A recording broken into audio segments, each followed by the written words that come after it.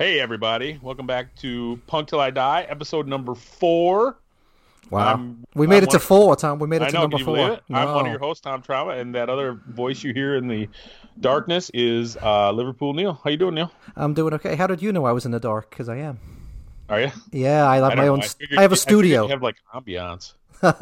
Yes, yeah, that's You're exactly. like you're so goth. You just sit around in the dark all the time, right? Yeah, me and my cat's looking at me. Yeah, Exactly. It's great. The only light in your house is black light. So what have you been up? What have you been up to? Anything exciting since we last spoke? After the adventures at Fest, no. You've been licking your wounds. Yeah, kind of. Just still getting over the anger. I know that's not entirely true because you were drunk texting me yesterday during the day at you were drunk during the day yesterday, so I know you haven't entirely been staying home. Now I'm embarrassed. No, that's all right. That's when the real opinions come out. Dude, that's what midday drunk texts. That's what Saturday afternoons are for, aren't they? I was actually pretty jealous. Yeah, that's the English in me. See, you know what? I didn't in number 3. I didn't want to make out if I did come across that I had a shitty time at Fest because I didn't. I had a great time at Fest. Yeah, I think we got to that. Yeah, though. But I think we got around to that you enjoyed it and you would do it again. You just for sure. Just feel a little out of place with the modern scene, such as it is. These damn kids these days. Exactly. I don't understand. I mean, it. you know, it's a bummer too because you don't really. I mean, it's not like you really want to be part of that scene, but you don't really want to admit to just being the part of the rebellion scene, and that's it either. You know, you're kind of trying to find a happy medium between keeping one foot in the current state of punk rock and one foot in the classic state of punk rock. Once you go all in one way or the other, it's probably all over. Well, you're exactly 100% right about that, Tom. It's, if the only gig you go to every year is Rebellion to see the same bands that you've been seeing for the same 35 years. Every year there's one less band member because one of them went to the great beyond. Exactly, right? Exactly. So I don't want to be that, but I don't know how much I relate to the kids in the scene today. But I still had a great time. Oh, and there was one thing I wanted to say.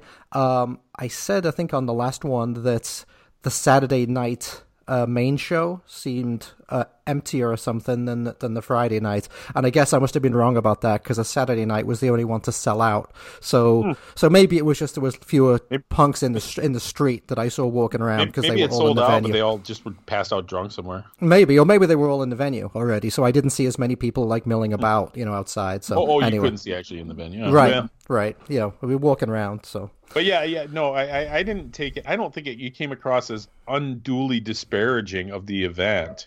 Okay, good. But yeah, it's and we said that it's not your event. It's not our event, and that's fine. Nah, that's true, man. That's true. Very, very true. Yeah. So yeah, man. I have not been to any shows since last time we talked. I can hear my dog barking. Why won't somebody let the frickin' dog in? But I had a nice weekend. My wife every year goes like shopping with some girls this time of year, including my buddy Scott's wife. So we went out Friday night and got into it a little bit, which nice. was pretty rare around town. Where'd you go?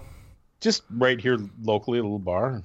Okay, your local kind of thing where they all know you. Bingo. Yeah. Unfortunately. I was gonna say I'm not exactly Norm, from Cheers or something, but it's a small town. Everybody kind of knows everybody. Yeah, unfortunately, I am like everyone at my local. They all know me, and the Irish joint. Yeah, they start pouring me a pint as soon as they see me walking in.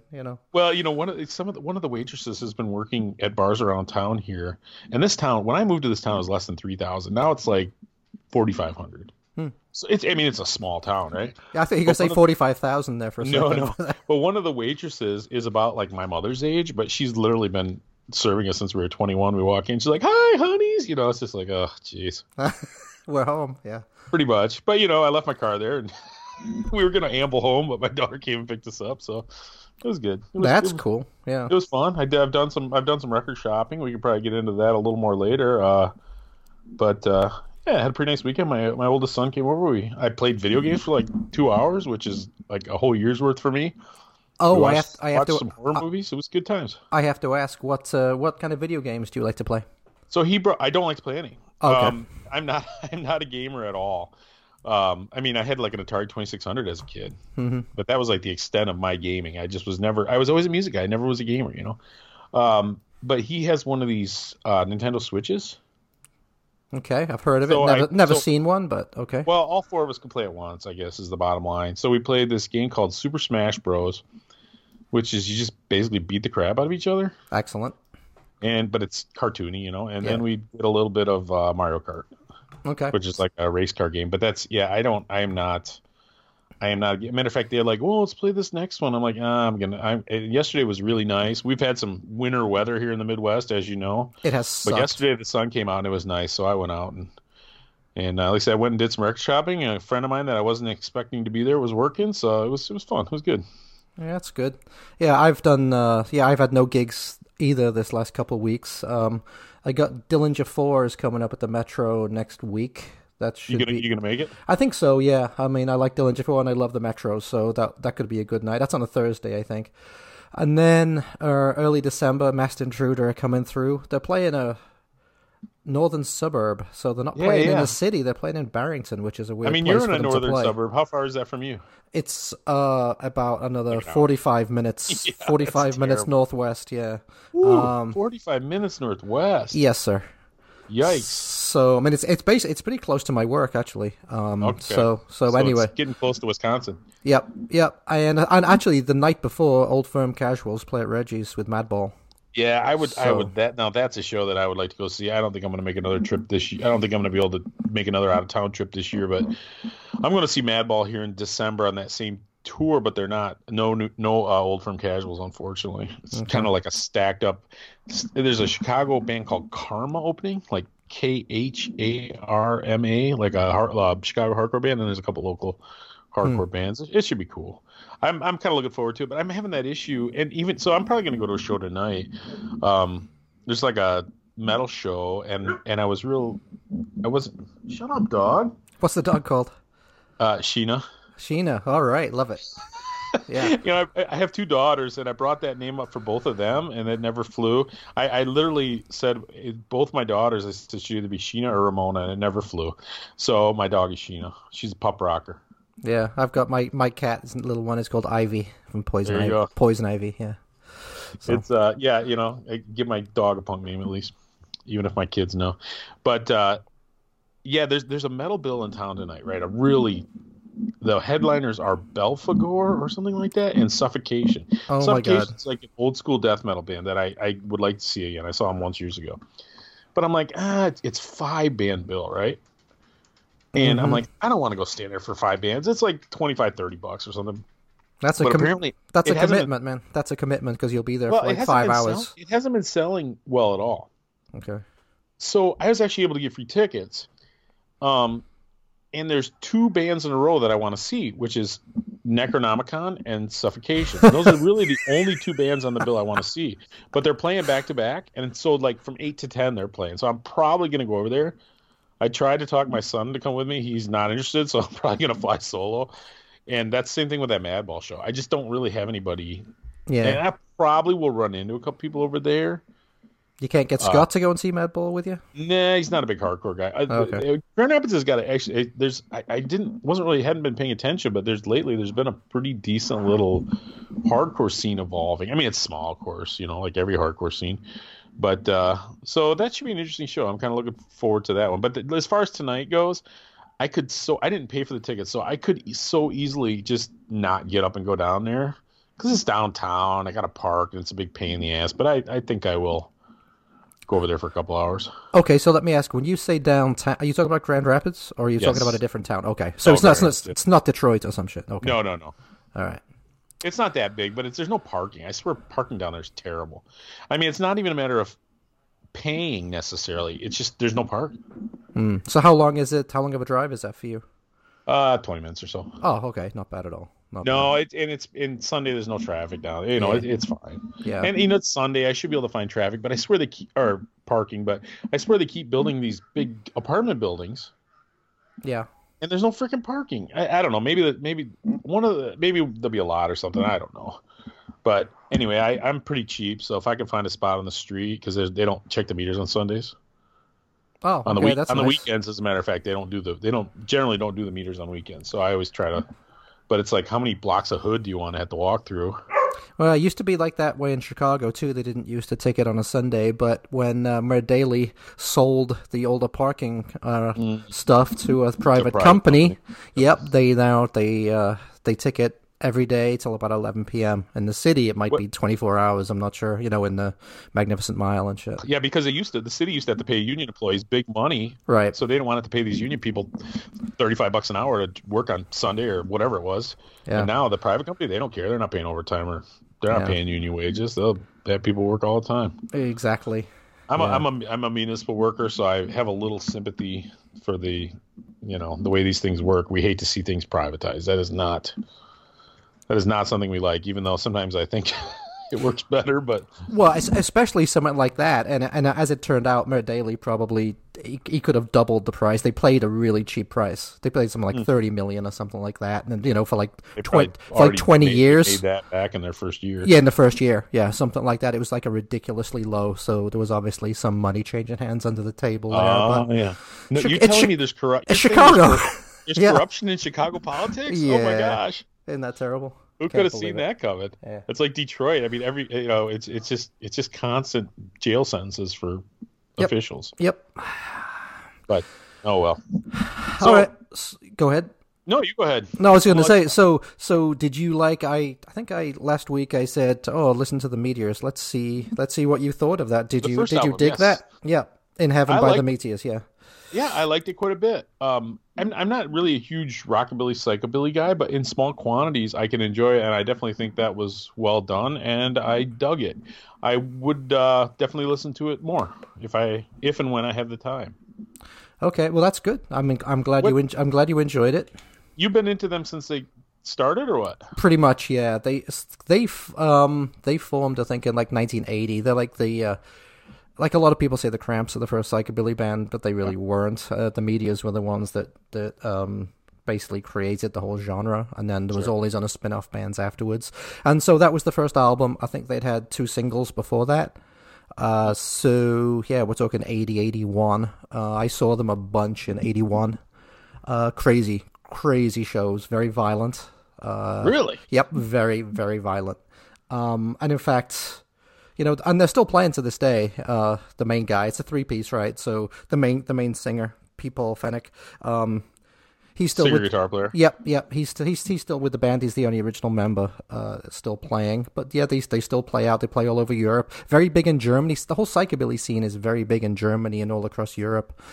But I believe actually they're on the West Coast right now. They're playing a couple of gigs in LA, I think. Isn't it funny that, because I've noticed this too, because I actually have one label out of Switzerland that, believe it or not, will send me physical promos sometimes. It's pretty cool. I get these like big envelopes in the mail from Switzerland, and it'll have a CD in it and the promo materials and stuff. In like a flat pack, not in like a jewel case. Yeah. It's a pretty cool way to do it, actually. But I look forward to it. It's sporadic. I never know when I'm going to get it or anything like that. And the kids still love rock and roll in Europe. Yeah, definitely. And here, the kids couldn't care less about it. I mean, rock and roll is dead in America. I mean, it's still filling up arenas. Journey can still fill arenas, but it's all full of, old boomers. Right. Not old boomers, but old baby boomers. Good name for a band. Old boomers. There you go. I always liked GHS boomers. That was my string of choice. They used to be made in Battle Creek, Michigan when I was a kid. I don't know if they still are. What is that now? String? Guitar string. GHS boomers. Yeah, okay, gotcha. I think they're still made in Battle Creek. I'm not positive on that, though. All right. Everybody's like, you got to go with the Slinkies. I mean, no, man. I use my boomers. They're cheap, and they were made in Michigan. See, so it's funny. So the Meteors from England, and then one of the other biggest psychobilly bands, Necromantics. They're originally from Denmark, even though they really? I see them. They're a constantly touring band. Yeah, so I think they live over here now, but originally I didn't realize they were European. Yep, originally from Denmark, as were the Horror Pops, who are another great early. They haven't done anything for a long time, but they were a great female-fronted psychobilly band. I remember them too. Vaguely. Yep. And then they got the Creep Show from Canada, and they're female-fronted too. And the Brains from Canada. There's a lot all over the world. It's a worldwide phenomenon. So so I'm gonna veer off topic here a little bit, because you used a term that certain publications have sort of banned, and that is female-fronted. Oh, well, so. And you see these memes. I don't know if you've seen these memes where it says female fronted is not a genre. Have you seen these? No, I have not, and if It I irritates did, the hell out of me I because would I ignore never it. claimed it was a freaking genre. But I mean, how else are you supposed to describe this? So I'm like Ben. So if I'm trying to write about a band that has a woman singer, I'm trying to basically play Twister to figure out a way to say it Right.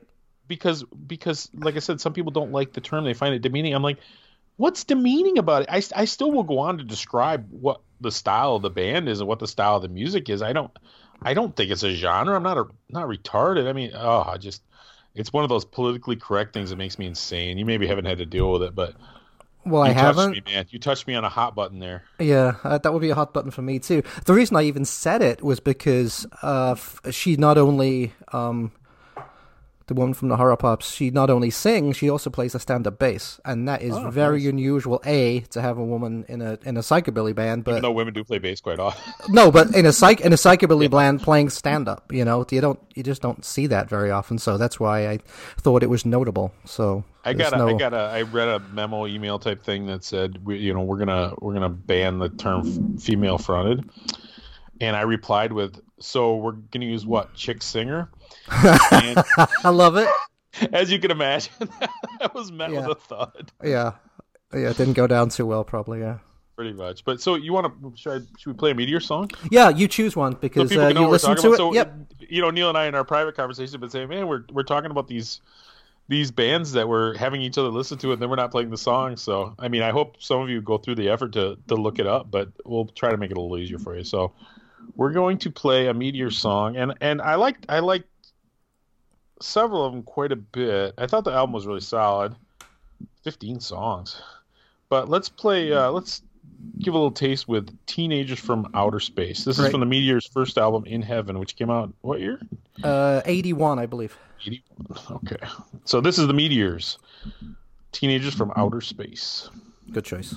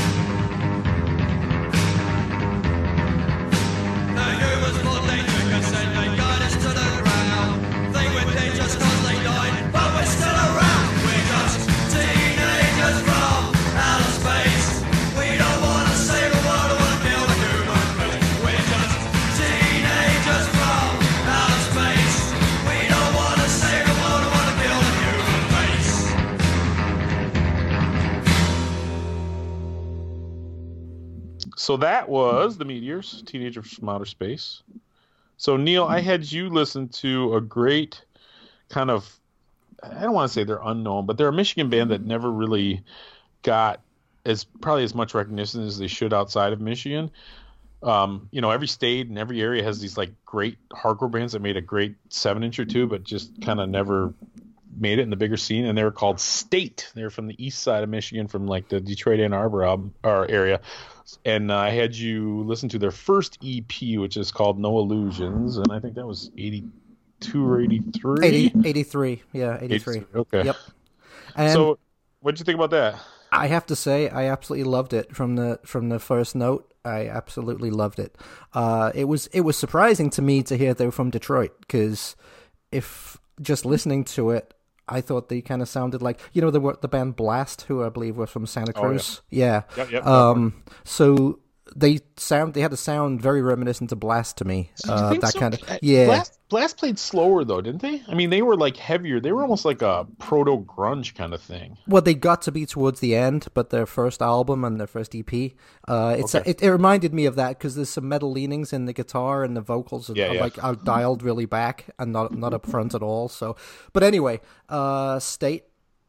They're not the State, which is very obvious, from the thing. It's one of the problems in the modern era with this band is Googling them's a pain in the ass. Yeah, because there's so many bands. So if you Google them, you kind of have to say State Band Detroit. Even then, if you say State Band, you're going to get some marching type stuff. So you have to basically you Google the band and one of their albums, like State No Illusions, and you can find it. Yeah, so, and that's actually exactly how I found it, because, it got confused with The State and 808 State and a whole bunch of other things like that. But when I found it, I was very glad I did, because, man, it is a blaring, fast, early 80s hardcore songs.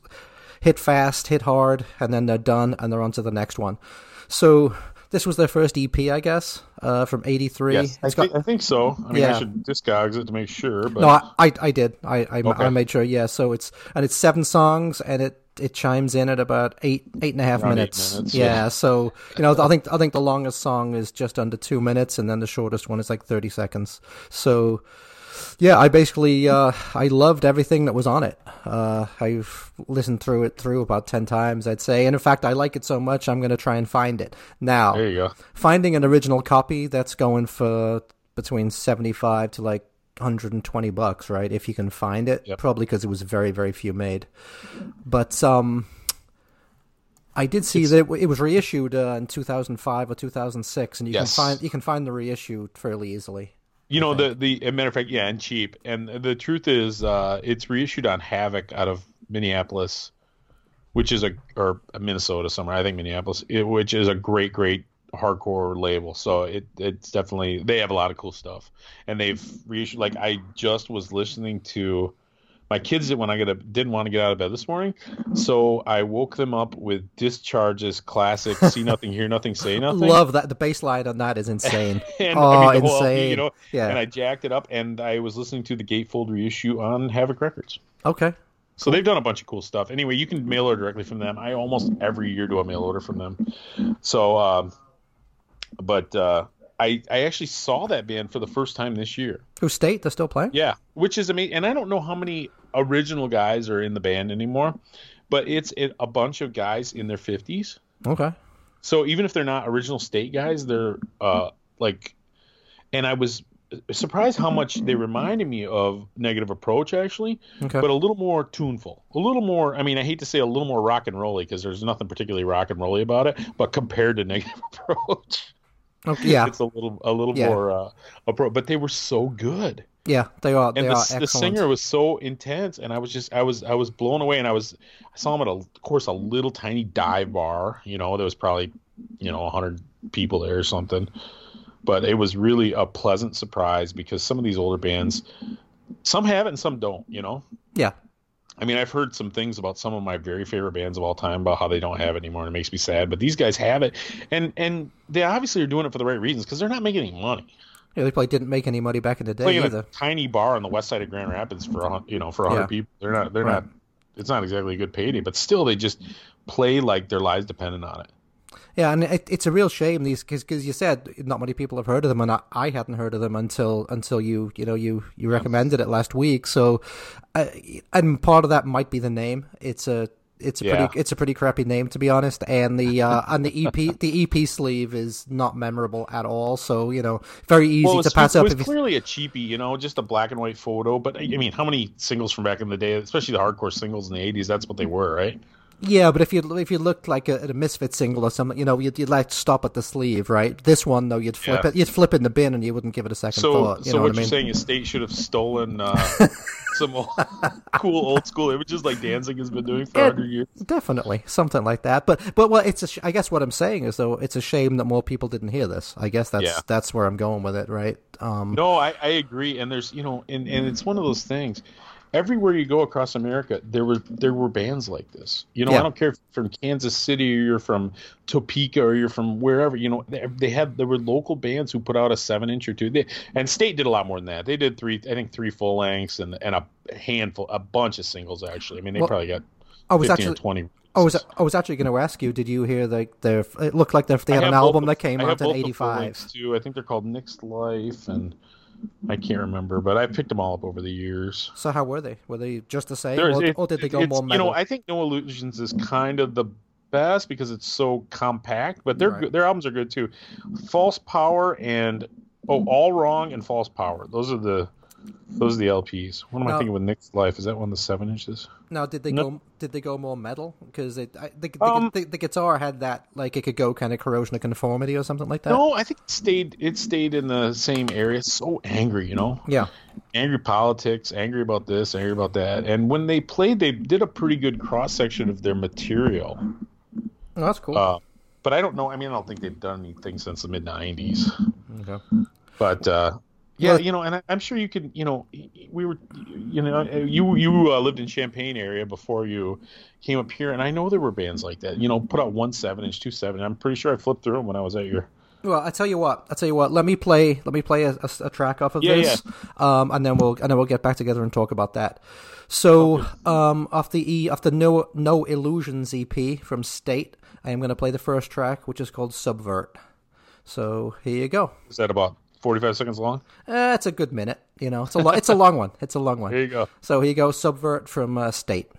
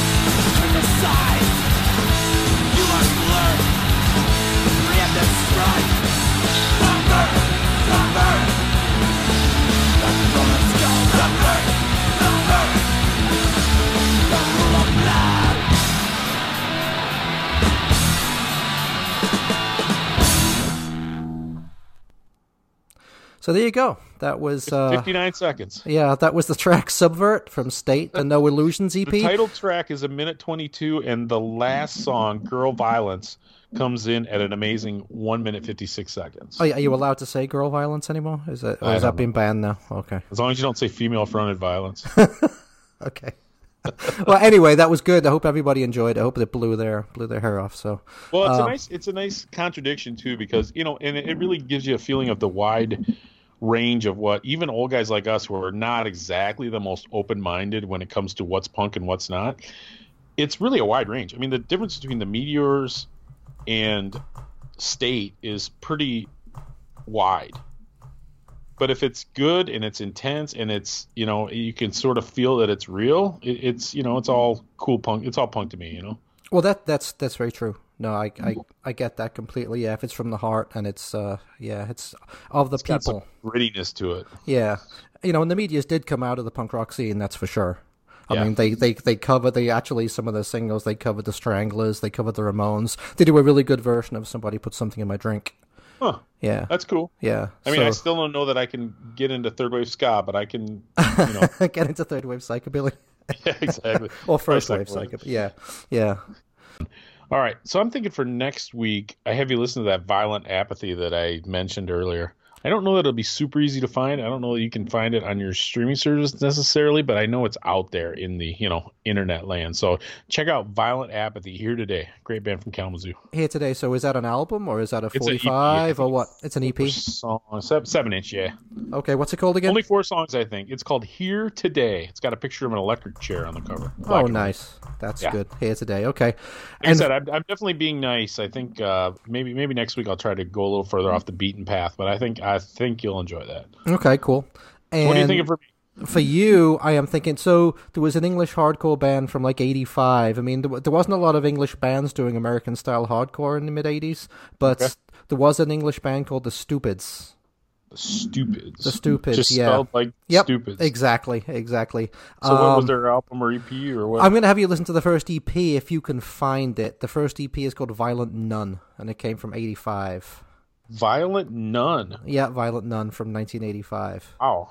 And it was funny when I first bought this. There was a famous record store in Liverpool called Probe Records, and the claim to fame of that place was, and it was the punk rock record store, right? Sure. So Pete Burns, who went on to become worldwide famous in the band Dead or Alive, he used to work there.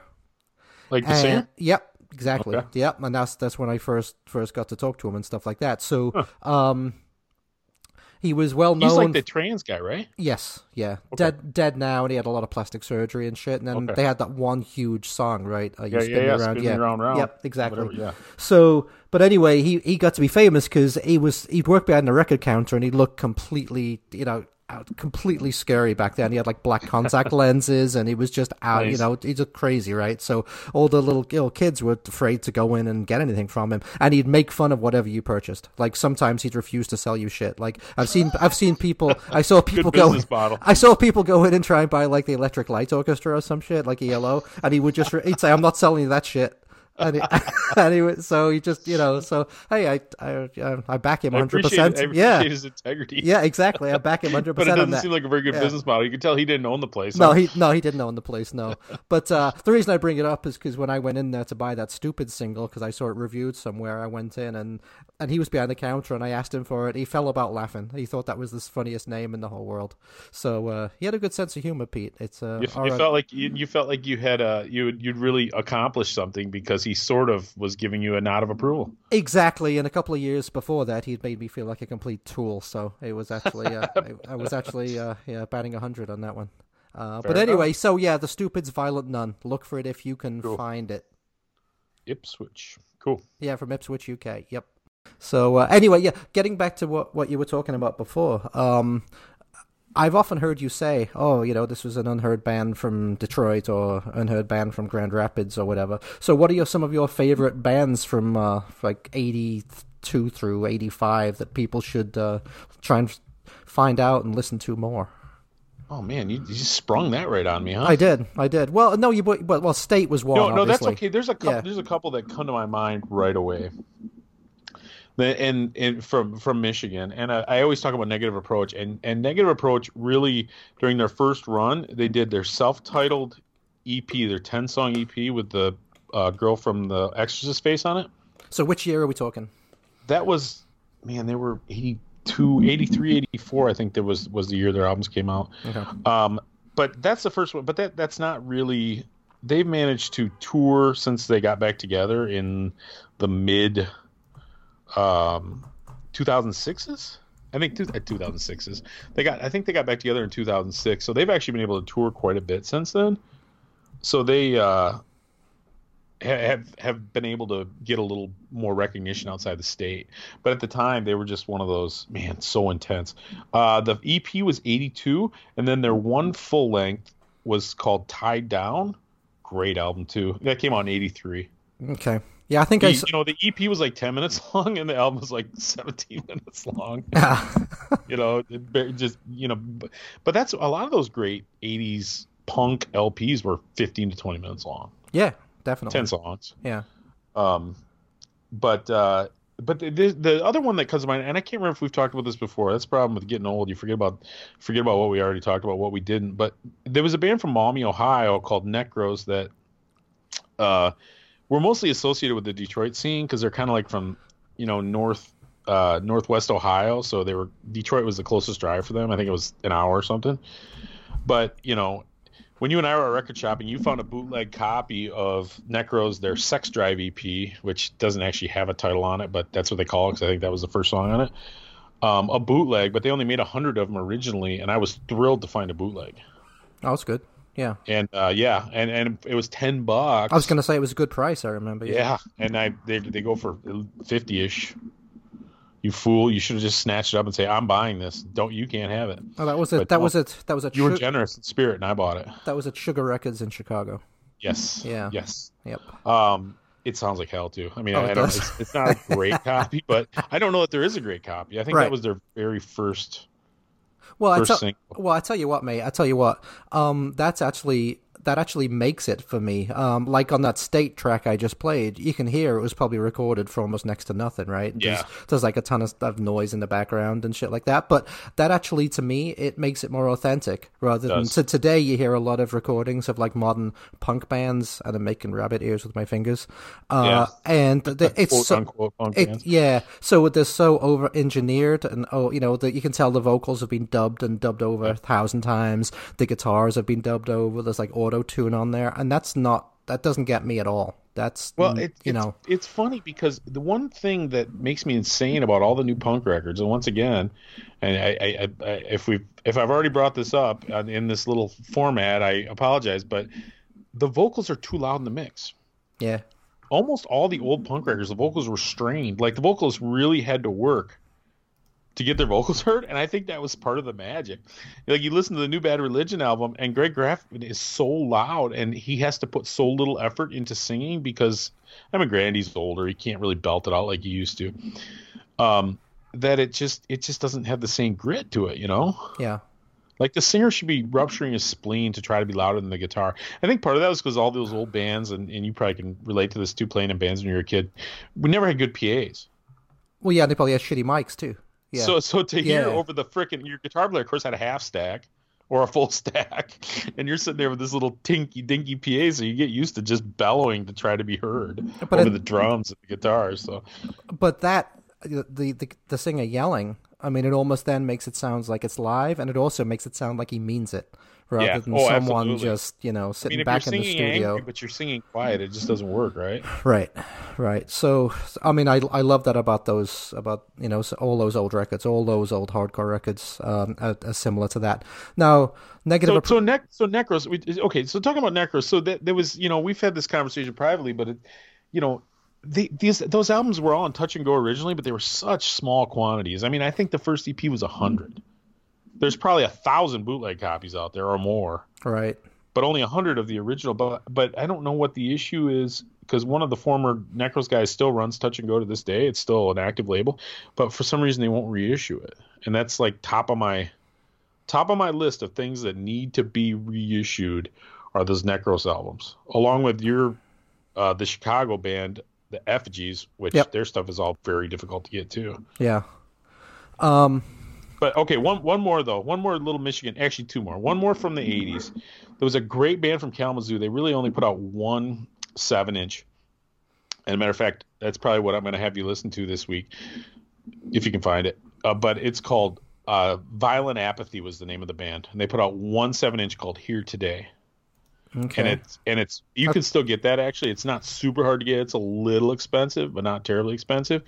But that was another one of those kind of semi-local bands that was just great and just probably deserved a wider audience. That's a great name too.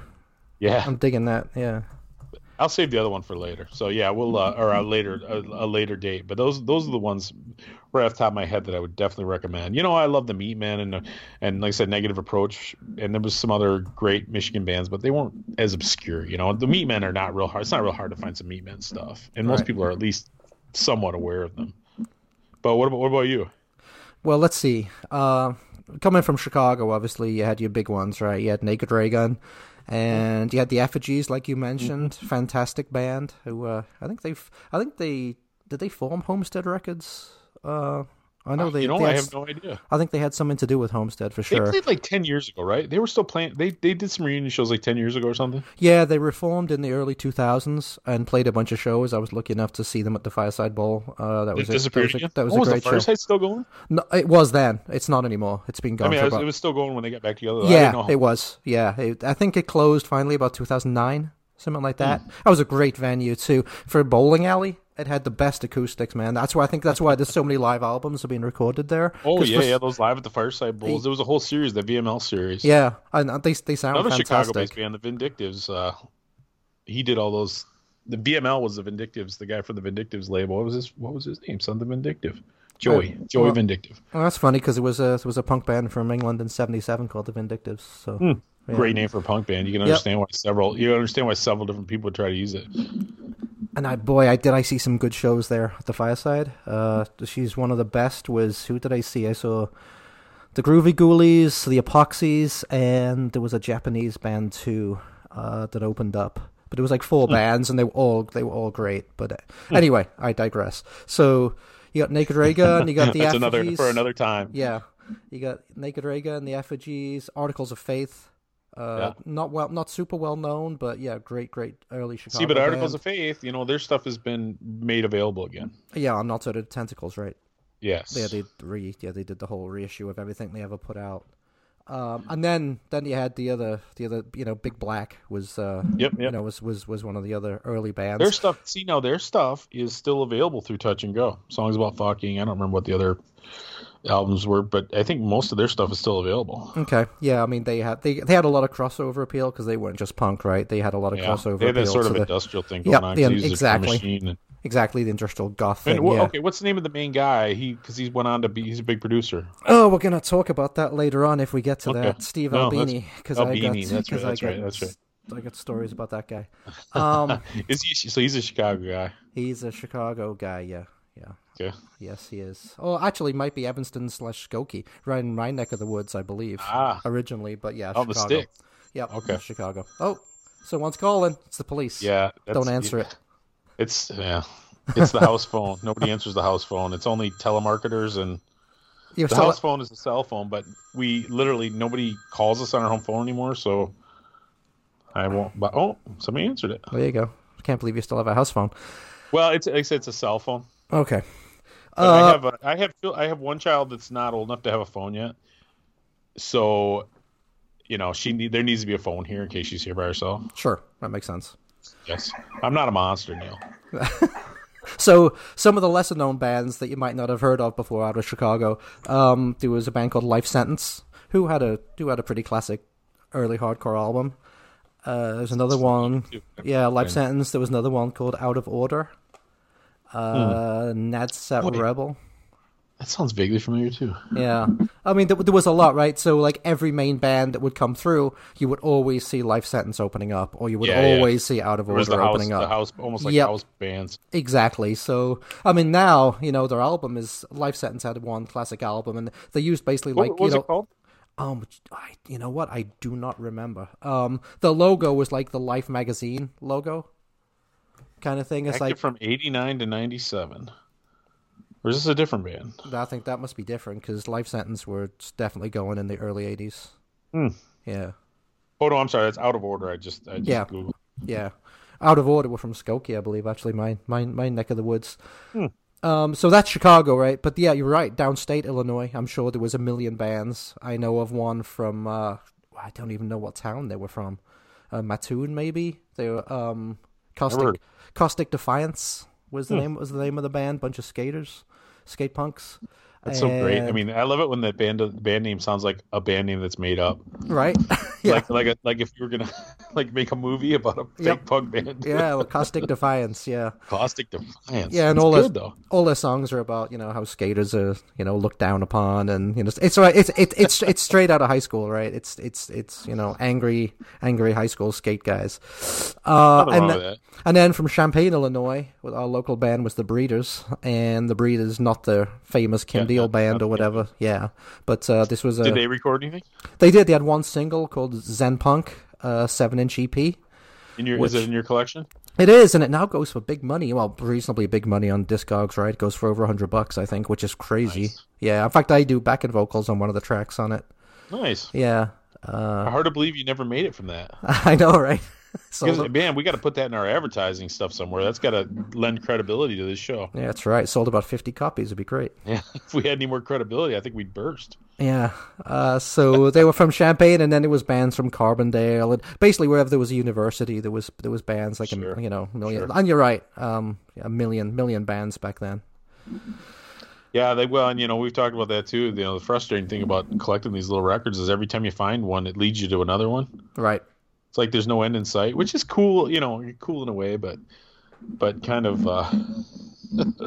when will it end, man? Now, probably the biggest band from downstate Illinois like that was the Digits, Yep. who they were originally from Mattoon, Illinois, which is really in the middle of nowhere, and then they moved to the big city. They moved to Champaign, right? That was a big move for them. so I know those guys real well, and eventually Rick moved up to Chicago. So hopefully we might actually have Rick Sims from the Digits. Yeah, I was gonna say this is a developing story. I'm sure we'll talk more about the Digits. Yeah, we might actually have him on and interview him and see what he's been up to over the last 15 years or whatever.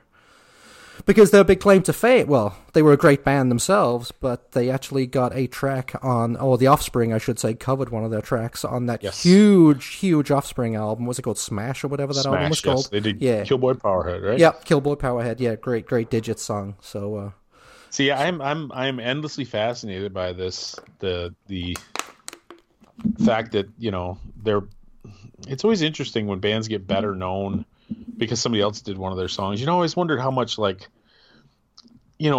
would the Misfits be as big as they are now if Metallica hadn't covered them? Yeah, that's a good question.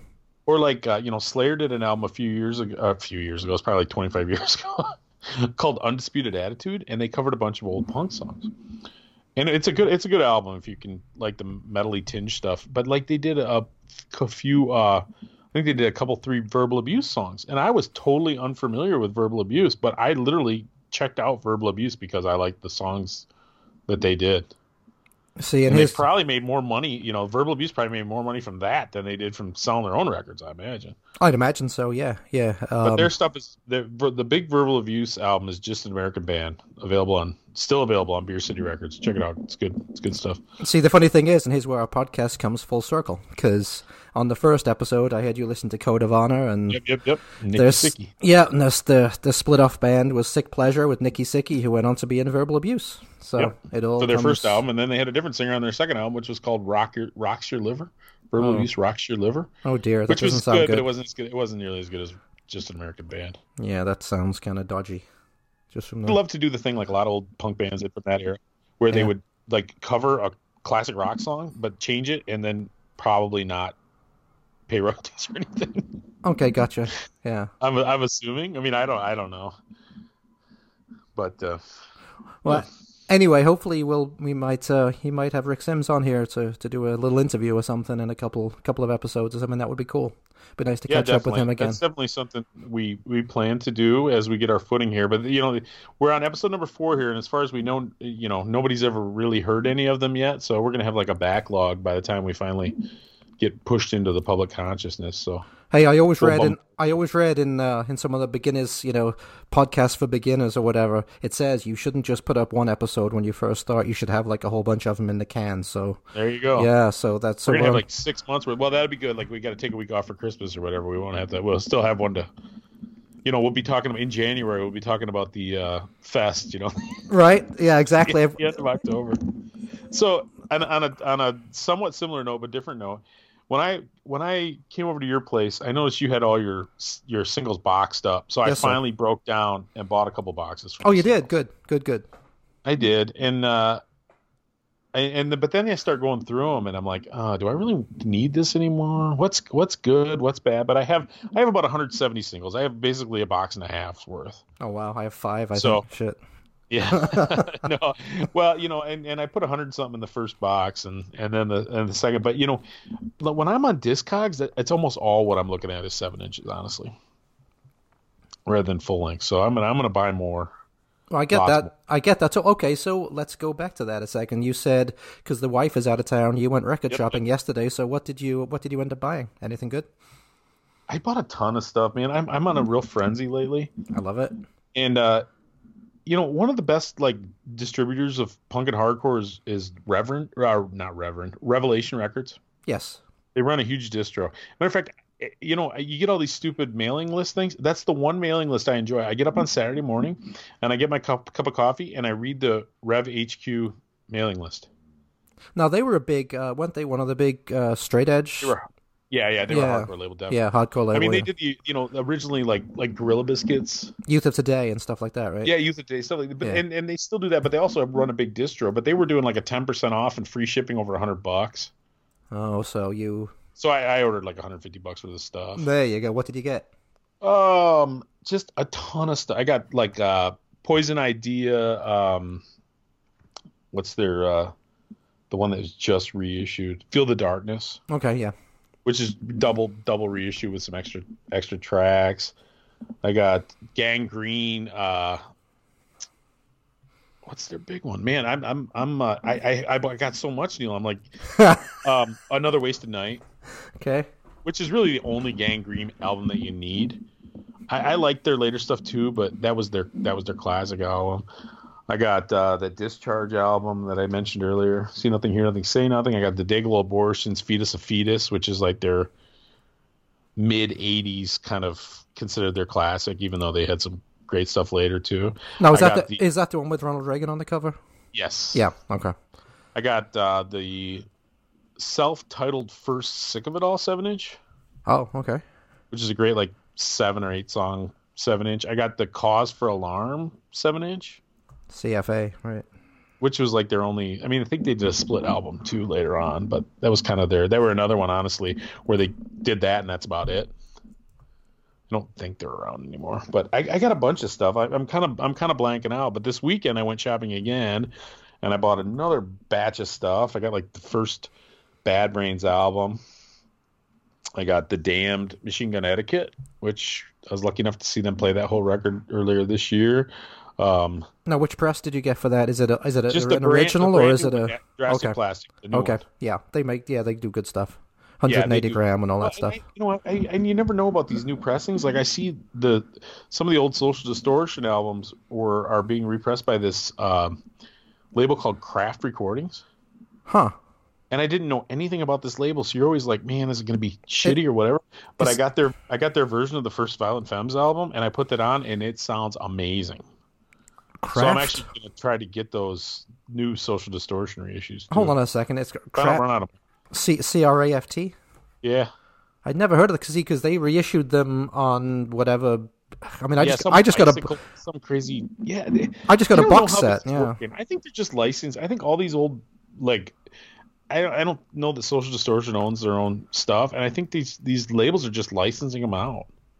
Well, that's interesting. To do small batches of vinyl, but they're only doing 1,000 copies or whatever. But anyway, I got to get the Social D reissues. At least Mommy's Little Monster and at least that Mommy's Little Monster and Somewhere Between Heaven and Hell and self-titled. But yeah, those ones are not, I don't think, being reissued by Kraft. I think it's only the independent ones. Mommy's Little Monster, Prison Bound, and some of the later ones. See that's interesting because I mean I've got a lot of the original albums because I love Social D, right? But I just got a box set by them probably a couple of years ago. It's got Mommy's Little Monster. And it's got 4 albums in there. It's called anyway. like the independent years or something. Albums. They're something split like up that. because it's the ones before the Columbia ones and then the ones after. Yeah, but I tell you what, quality wise, they're not very good. The vinyl, the vinyl is. I mean, yeah, it's colored vinyl, right? Which is big whoop, right? Not a big deal to me. They're super flimsy. And they do not sound great. So I think all they are is the pressings off the CDs. I think that's all they are. So it's actually these new Kraft records are heavy. I mean, I'm sure they're 180 gram, and it's just the sound. I said that Violent Femmes record. It sounds so good. See, it's funny you're saying that, and I'm looking this up on Discogs, and I can find no Social D albums that are reissued on Kraft. Yeah, they No, always seem a little behind on not one. Discogs, I must say. Okay, so this is brand new then. These are brand new Yeah, I represses. think a Okay. couple Fridays ago they came out. Oh, okay. Okay, cool. But I have bought a ton of stuff, and I'm like a junkie lately. I don't know what my problem is. I'm like, matter of fact, a lot of them I haven't even opened them yet. Like I haven't taken the cellophane off them yet. That's a collector for you, my friend. Well, You've no, but become I'm just like, no. Here's what it is. If my wife's like, I might just be like, here, wrap these up for me for Christmas. Oh, Because I have so much to listen to. I don't even. Oh, I got the Reagan Youth, the first volume of the Reagan Youth. now didn't you buy that when you were with me that time in Chicago? No, I didn't. I didn't buy any LPs. If you remember, I just bought a bunch of singles. That's right. And we You ran bought out like of a bunch we of ran out singles. of time. Yeah. They had a lot of stuff there that I would have liked to buy, but I have a great record store here in Grand Rapids called Vertigo Music. That's, I mean, man, it's so good. I could have dropped $1,000 in there. Yeah. It's a great store, good prices, great people. It's just it's. I mean, I'm not a paid sponsor, but that's a great store. So I went in there and I actually bought the Damned record at a different place because I had to drop the kids off at an event and I had some time to kill, so I went over to a different little record store. But yeah, I've had some money in my PayPal and I'm burning through it like crazy. And I'm burning through my cash. I'm just buying. I don't know if I just I have this dream that someday I'm gonna have time to. Okay, so let me ask this. So why do you have money in your PayPal? Have you been selling stuff too? No, I've mentioned that I do some writing for a magazine. Ah, gotcha. That's how they pay me. Ah, I see. Nice. So it's kind of like dude, it's like free my money. money. So It's it's not free like I'm money. Yeah, it's free money. It's right. Well, I'm a good shopper, man. I look for sales. All these labels will run sales sometimes, 10% off, 50% off. Like coming up on Black Friday, I know a lot of these labels are going to be doing sales. Dude, I'm a big fan of direct mail order. As much as I love my local record store, I do a lot of mail order still.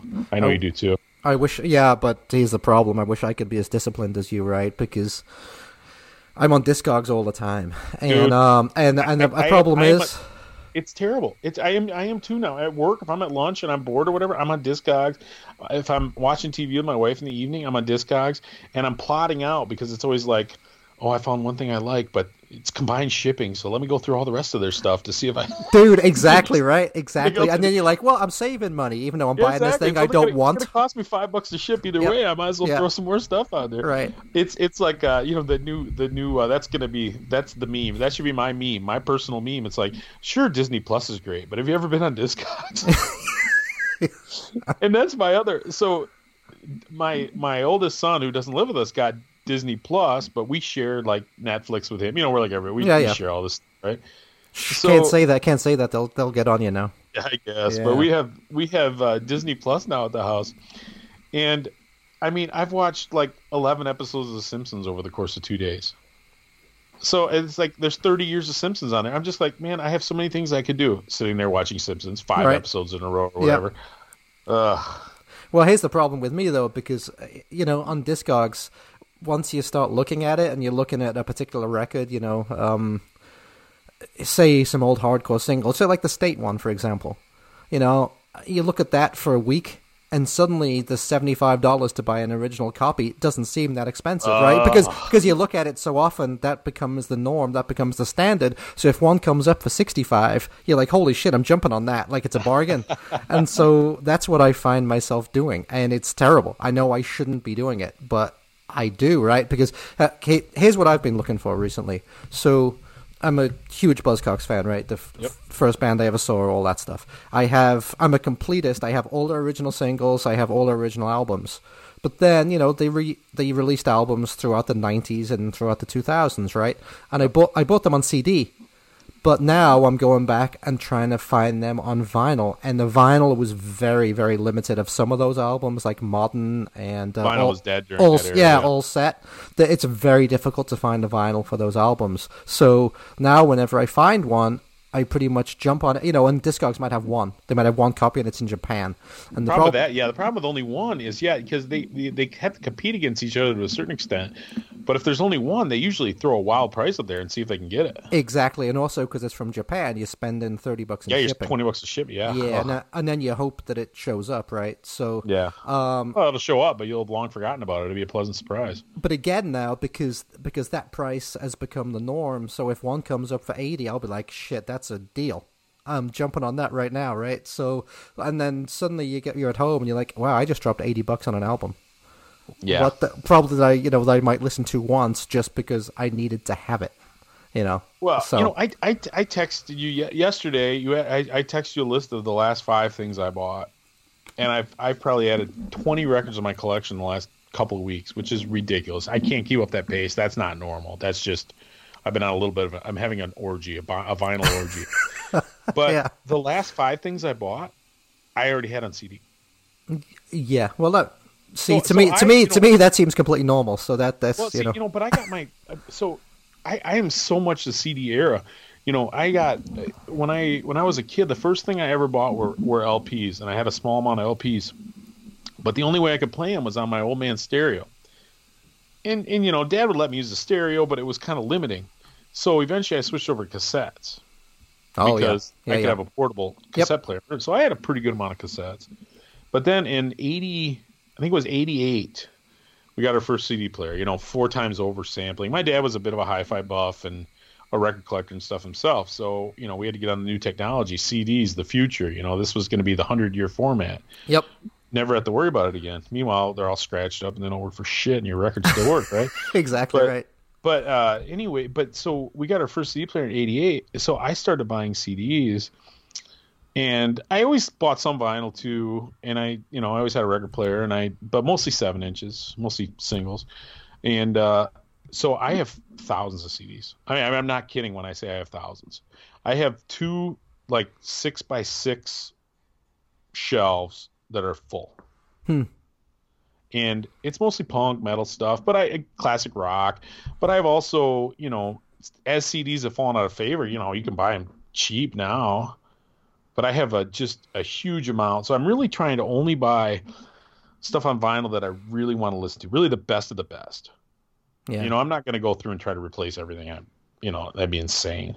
I'd be bankrupt. Until you see it one day when we're out at the record store and you see it, and then you'll buy it. Of course you will. Well, it's strange because there's different levels. You know, I go to a place like Vertigo where they just have so much stuff I want.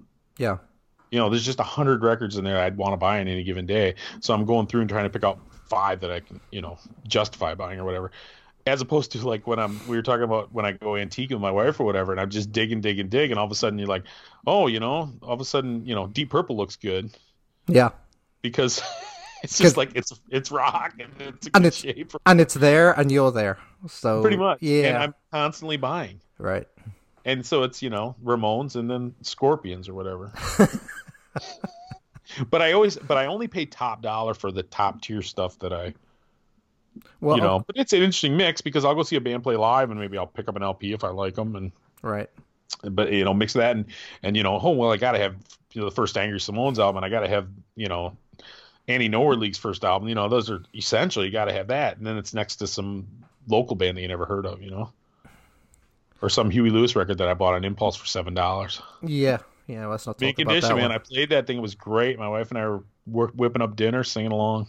Okay, so if you buy an album at a show, at the merch table or whatever, so so what's your plan? Do you normally buy it after the show, or do you buy it like before or during the show? What's your thing? You know, there? when I was at Reggie's, the time when you had the broken wrist and weren't able to come with us, when I was at Reggie's in Chicago, I go in there and they had a limited edition of this Italian sort of semi-official pressing of TSOL's Dance With Me album. Mm-hmm. And it was like the album and a T-shirt for like, I think the album was $20, but you get a T-shirt for an extra $5 or something. And I was afraid they're going to run out, so I bought it and I ran all the way back to the parking lot, threw it in the trunk, and then came back to the show. Oh, that's a good move. Yeah, that's a good move. I was like sweating like a fiend. And then, but usually I just wait till the end. If they got plenty of them, I usually say, hey, you got plenty? Oh, yeah, we got a whole box. Oh, cool. I'll wait till the end. Because, you don't want to carry a record around. It's the worst. Well, you don't, but then at the end, especially if it's a small venue, you have the problem of suddenly there's 200 people around the merch booth, right? Yeah, And you can't get to it. Punk show. It's not usually such a problem at punk shows. Well, yeah, Reggie's though. I mean, it's so small, right? Even if there was only 10 people around the merch, it might, Last time we went to Reggie's, and I know I probably told you this story privately, but we were drinking like fiends. My friend Scott and I. You were there and you were drinking with us, but you were being reasonable. You had to go to work the next day. I had to go to work the next day. Yeah. Scott and I were drinking like fiends, and we got done, and we, I woke up in the morning, and we eventually went and got Chinese. We were staying in Chinatown. We went and got some egg rolls or whatever, drunk as skunks, and ate our egg rolls. And I woke up the next morning and my records weren't there. Oh shit! And I was like, "Oh, you got to be kidding me!" I had a handful. I had maybe 3 records and some CD. People were giving me stickers and CDs and stuff. I happen to know a bunch of the bands that were playing, at least a little bit. And I was like, oh my God, I left them at the Chinese place on the table, or, I'm trying to like retrace my steps. Yeah. And I walked back to my car and I opened the trunk and they were all in there. It's good. Like even drunk Tom was smart enough to make sure he took care of his well trained. Yeah, well trained. That's pretty good. So yeah, so they were safe in the trunk. Unlike me, who was wandering around Chicago by myself. Records were in the trunk and you were in the bag. Pretty much. That's excellent. But all's well that ends well, I guess. Yeah. Well, tell you what, I'm going to play another song right now. Yep, what you got? Try and break this up. Yep. I am going to play, it's actually one of my favorite tracks by the UK Subs. This song is called Barbie's Dead. It's off their second album, Brand New Age, from 1980. So this is Barbie's Dead by the UK Subs.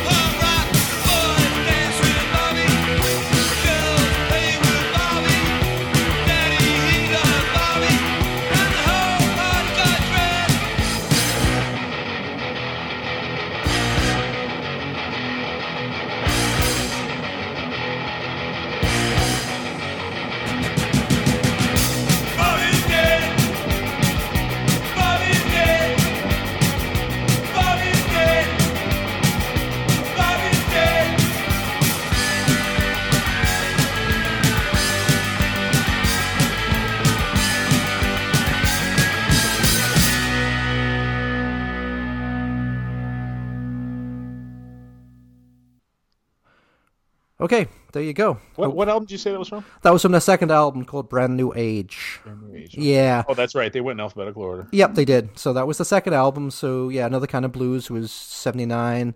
Brand New Age was 80. That's another band where I kind of know their highlights. Yeah. But I'm not really that familiar with them, and I really need to. As we go into 2020, I've vowed to not necessarily entirely quit, but I'm going to cut dramatically back on my record reviewing because I want to spend more time listening to what I want to listen to instead of what you're forced always to be listening to strange stuff. And I'm not, like I said, I'm not going to make some kind of dramatic statement like I'm totally done, but it's probably going to be only on a rare rare occasion. Though I'll probably still write about the shows I go to and whatnot. But UK Subs are definitely one of those bands where I would love to dig into their early stuff a little bit. Yeah, that's a tough one, right? Because they have so many albums. But I'd say you can't go wrong with the first two, Different Kind of Blues and Brand New Age. Brand New Age is actually my favorite. The third one, Crash Course, is a live album, so you could skip that one. And then the fourth one, Diminished Responsibility, is good. And the fifth one, Endangered Species, is also really good. So any of the 1, 2, 4, or 5. That must get you to about the mid-'80s. Yeah, I think Flood of Lies was the F, and that's about as far as I go, to tell you the truth. And that was 85, yeah, something like that. They did a I reviewed an album there's a year or two ago. They've done 2 volumes of this now. They're called Subversions. Okay, yeah, well, the cover doing a bunch of classic rock songs. Yep. I thought it was okay. It wasn't amazing. Right. Yeah, it seemed cool. Had a Diodes cover on it that was pretty cool. I think it was called. I can't remember what it's called, but it had a cool few things on it. But I didn't necessarily need to hear the UK Subs doing like Bob Seger. Yes, I agree with you there. And by the way, that little voiceover thing you just did, that sounded like something about tired of being tired or something like that. Okay, all right. What was that? You know the Diodes or not really? I know the name. Because I heard that the cover was much better than the original song. I'm tired of waking up. Tired of.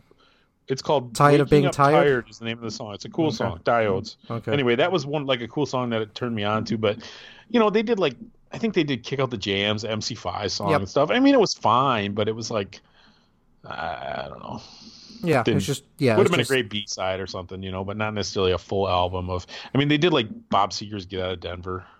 They've done a lot of albums like that. Well, I think it's because Charlie Harper, the singer, he goes back to like the '60s in bands and stuff like that. I mean, he's in his '70s now, so he probably played, did a lot of those songs in his early days. Taught Bob Dylan how to play the harmonica. Yeah, there you go. There you go. So yeah, I definitely, like I said, definitely a band I want to get into more. So we're probably about an hour in, aren't we? We are, exactly. So once again managed to, not go over hardly anything that we potentially had on our agenda. No, that's fine. We've always got something for next week to keep the people excited and coming back, right? Yeah. Exactly. So why don't you play a song? Yeah, I would say a couple things. I'm going to do this now and I'll do it again when we're done. The email. We have an email. I think eventually we'll probably do a Facebook page or something. We haven't necessarily got there yet, but that's probably something we'll do. So you can, insult us in real time. But for the meantime, we have an email that is punktillidie77@gmail.com. So if you want to get a hold of us for whatever reason, I can't imagine why you would, but if you want to, that's where we'll be found. Yeah, the people at Fest can email me nasty things. So that'll be good. Exactly. Yeah. All the 35-year-olds with their skin-tight denim shorts. Yeah, they won't be able to chase me at least. Their vaginas. So I'm gonna. Oh boy. So a band that I love. It's funny. I don't know if this band could get away with being Canadian now. So I love Dayglow Abortions, and I only got to see them once. And it was at Reggie's with Negative Approach. And it was actually the first time that you and I ever met, Neil. We got together at that Scottish place and had dinner, and we went to that show, and you went and saw the Dead Boys at a different venue. Yeah, what's the chances of that, right? Two bands you want to see? Two old punk shows in one night. On the same night, but at different venues. That sucked. But much. Yeah, but that was a night. They should have had them next door to each other, then we could have ran back and forth to both. Yeah, if the Dead Boys had been at the bar at Reggie's, and then your show was in the Rock Club, right? That would have been good. But...